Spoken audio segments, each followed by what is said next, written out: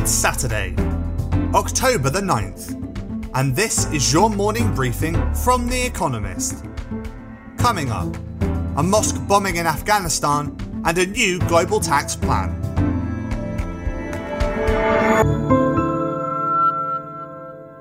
First, the week in brief. A suicide bomber attacked a mosque during Friday prayer in Afghanistan's Kunduz province, killing dozens and injuring many more. Islamic State Khorasan Province, ISKP, the same group that bombed Kabul airport in August, claimed responsibility for the bloodshed. ISKP is both fiercely anti-Western and the sworn enemy of the Taliban, which regained control of the country as American forces withdrew. Negotiators from 136 countries and territories approved an overhaul of how multinational companies are taxed. A global minimum corporate tax rate of 15% will be introduced, and taxing rights will be reallocated after 2023 in favour of countries where firms do business, if parliaments support the plan. Ireland and other low-tax EU holdouts joined at the last moment. Of the 140 negotiating countries, only Kenya, Nigeria, Pakistan and Sri Lanka refused to sign. The Nobel Peace Prize was awarded to Maria Ressa and Dmitry Muratov, two journalists from the Philippines and Russia respectively, who used their craft to criticise the autocratic excesses of their country's governments. It is timely. Reporters Without Borders, a press freedom watchdog, observed a, quote, dramatic deterioration in media freedoms in 2021 as governments used the pandemic as a pretext to control information. American employers added 194,000 jobs in September, the smallest number since January, as the Delta variant of COVID-19 continued to wreak havoc among the unvaccinated.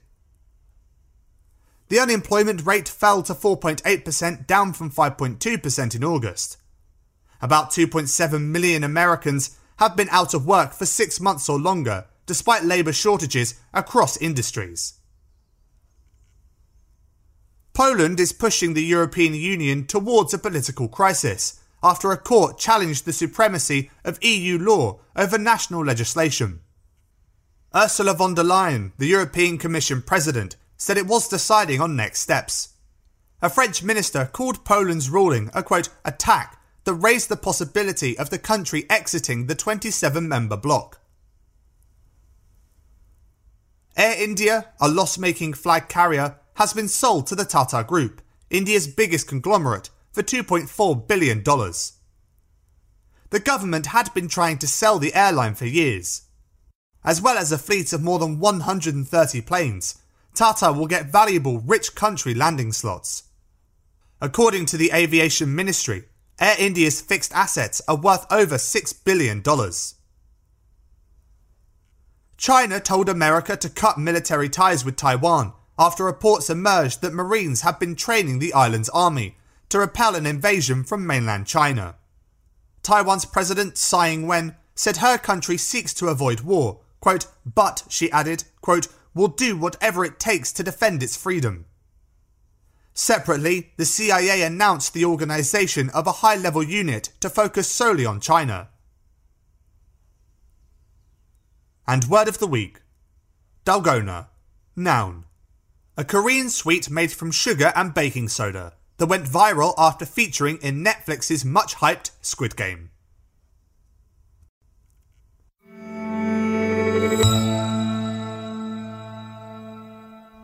And now, here's today's agenda.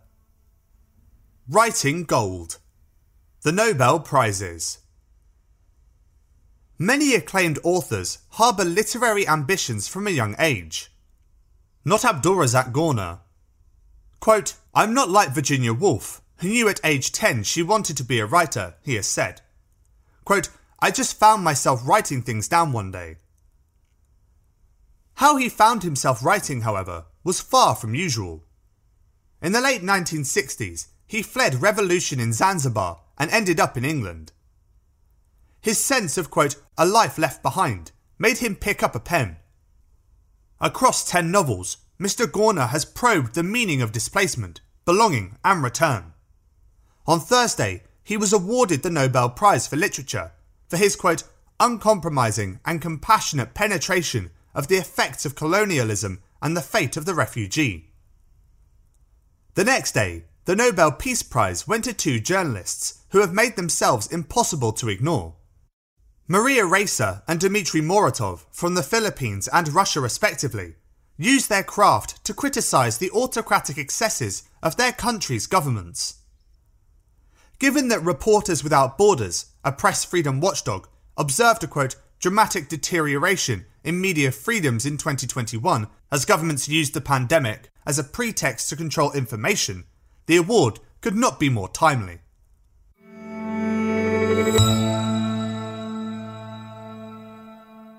She didn't start the fire. Chicago history revisited. Legend can consign people to the fire unfairly. Supposedly, Catherine O'Leary's cow kicked a lantern and sparked the fire that incinerated 1/3 of Chicago in 1871. Roughly 3 square miles were scorched, levelling nearly 18,000 buildings and killing about 300 people. But a new exhibit at the Chicago History Museum, City on Fire, Chicago 1871, debunks the fire's flawed pop history. Mrs. O'Leary didn't start the fire. As an immigrant Irish Catholic woman, she was merely a scapegoat. And though the city's triumphant rebuilding is often credited with igniting Chicago's rapid growth, Chicago's star didn't rise because of the blaze. It was merely accelerated by it. As Chicago reflects on the 150th anniversary of the fire, it faces another tragedy: COVID-19. Both crises have revealed inequality.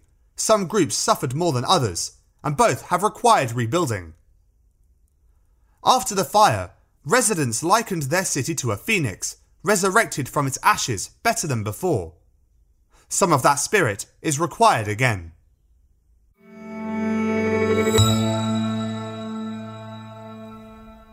AI to joy. Beethoven's Last Symphony. Ludwig van Beethoven wrote to a friend of, quote, a new symphony which lies already sketched in my desk on the 18th of March 1827. He died just 8 days later. The composer may not have got as far as he claimed. All that was found of this elusive 10th symphony were fragments. But for Matthias Roder of the Karajan Institute in Salzburg and his team of musicologists, that created an interesting challenge: producing a finished version. They used artificial intelligence to piece together a score, feeding it Beethoven's corpus and the scribbled jottings of his unfinished symphony. It constructed and orchestrated 2 movements, each more than 20 minutes long. The work premieres in Bonn on Saturday, but has already re-inflamed the debate over whether AI can ever compete with human creativity. The team say they see the technology, quote, not as a replacement, but as a tool. One wonders what Beethoven would have made of it all.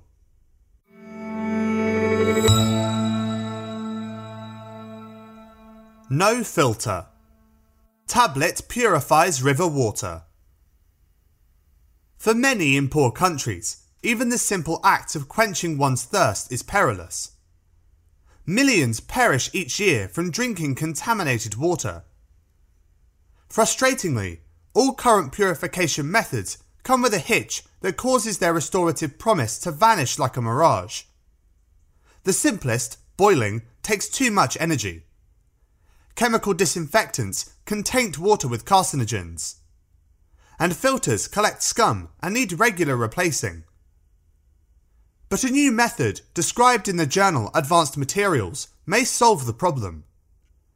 It comes as a little round tablet made of porous material called hydrogel. In less than 1 hour, one hydrogel tablet destroys virtually all bacteria in a litre of river water. It requires no energy and leaves no harmful byproducts behind. If the engineers can adapt the tablets to kill even more bugs as well as viruses, they could replace current disinfection methods. That's a lot of hype, but many will be saved if hydrogel tablets live up to it.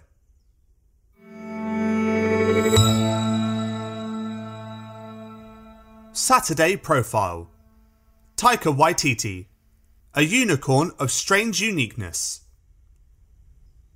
Taika Waititi's rise from obscurity to ubiquity has been rapid, even by the standards of the film industry. Barely known outside New Zealand 5 years ago, Hollywood executives are tripping over each other to work with the 46-year-old. Mr. Waititi has been put at the helm of some of Hollywood's most lucrative franchises. He directed the Marvel Cinematic Universe's Thor Ragnarok, and is now completing the sequel, Thor: Love and Thunder.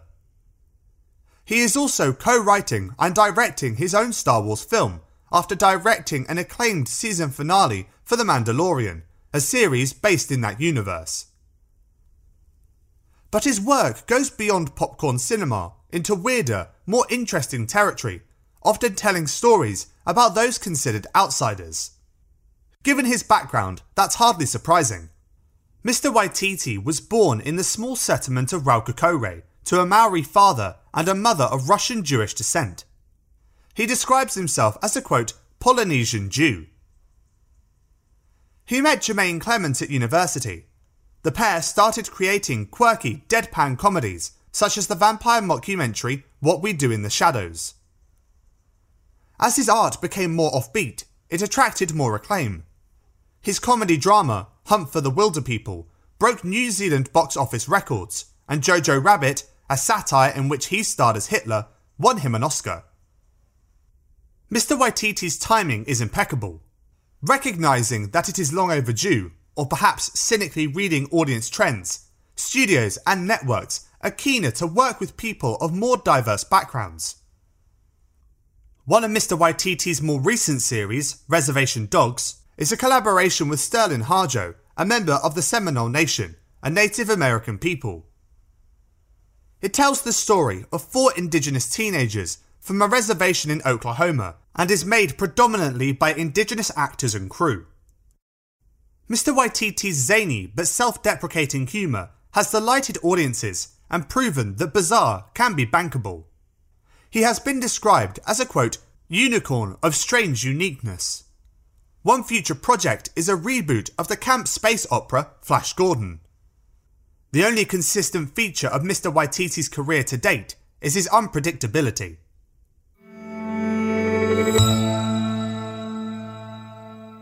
Finally, here's the quote of the day from Mary Ann Shadd, who was born on this day in 1823.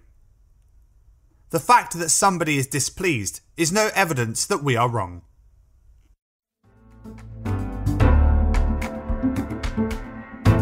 That's it from the Economist morning briefing, available every weekday and on Saturdays. You can hear interviews and analysis from our journalists, including our current affairs podcast, The Intelligence, by searching for The Economist on your podcast app, or asking your smart speaker to play the latest Economist radio podcast. And as a subscriber, you have access to each week's full edition in audio. Just download the Economist app on your mobile device to start listening.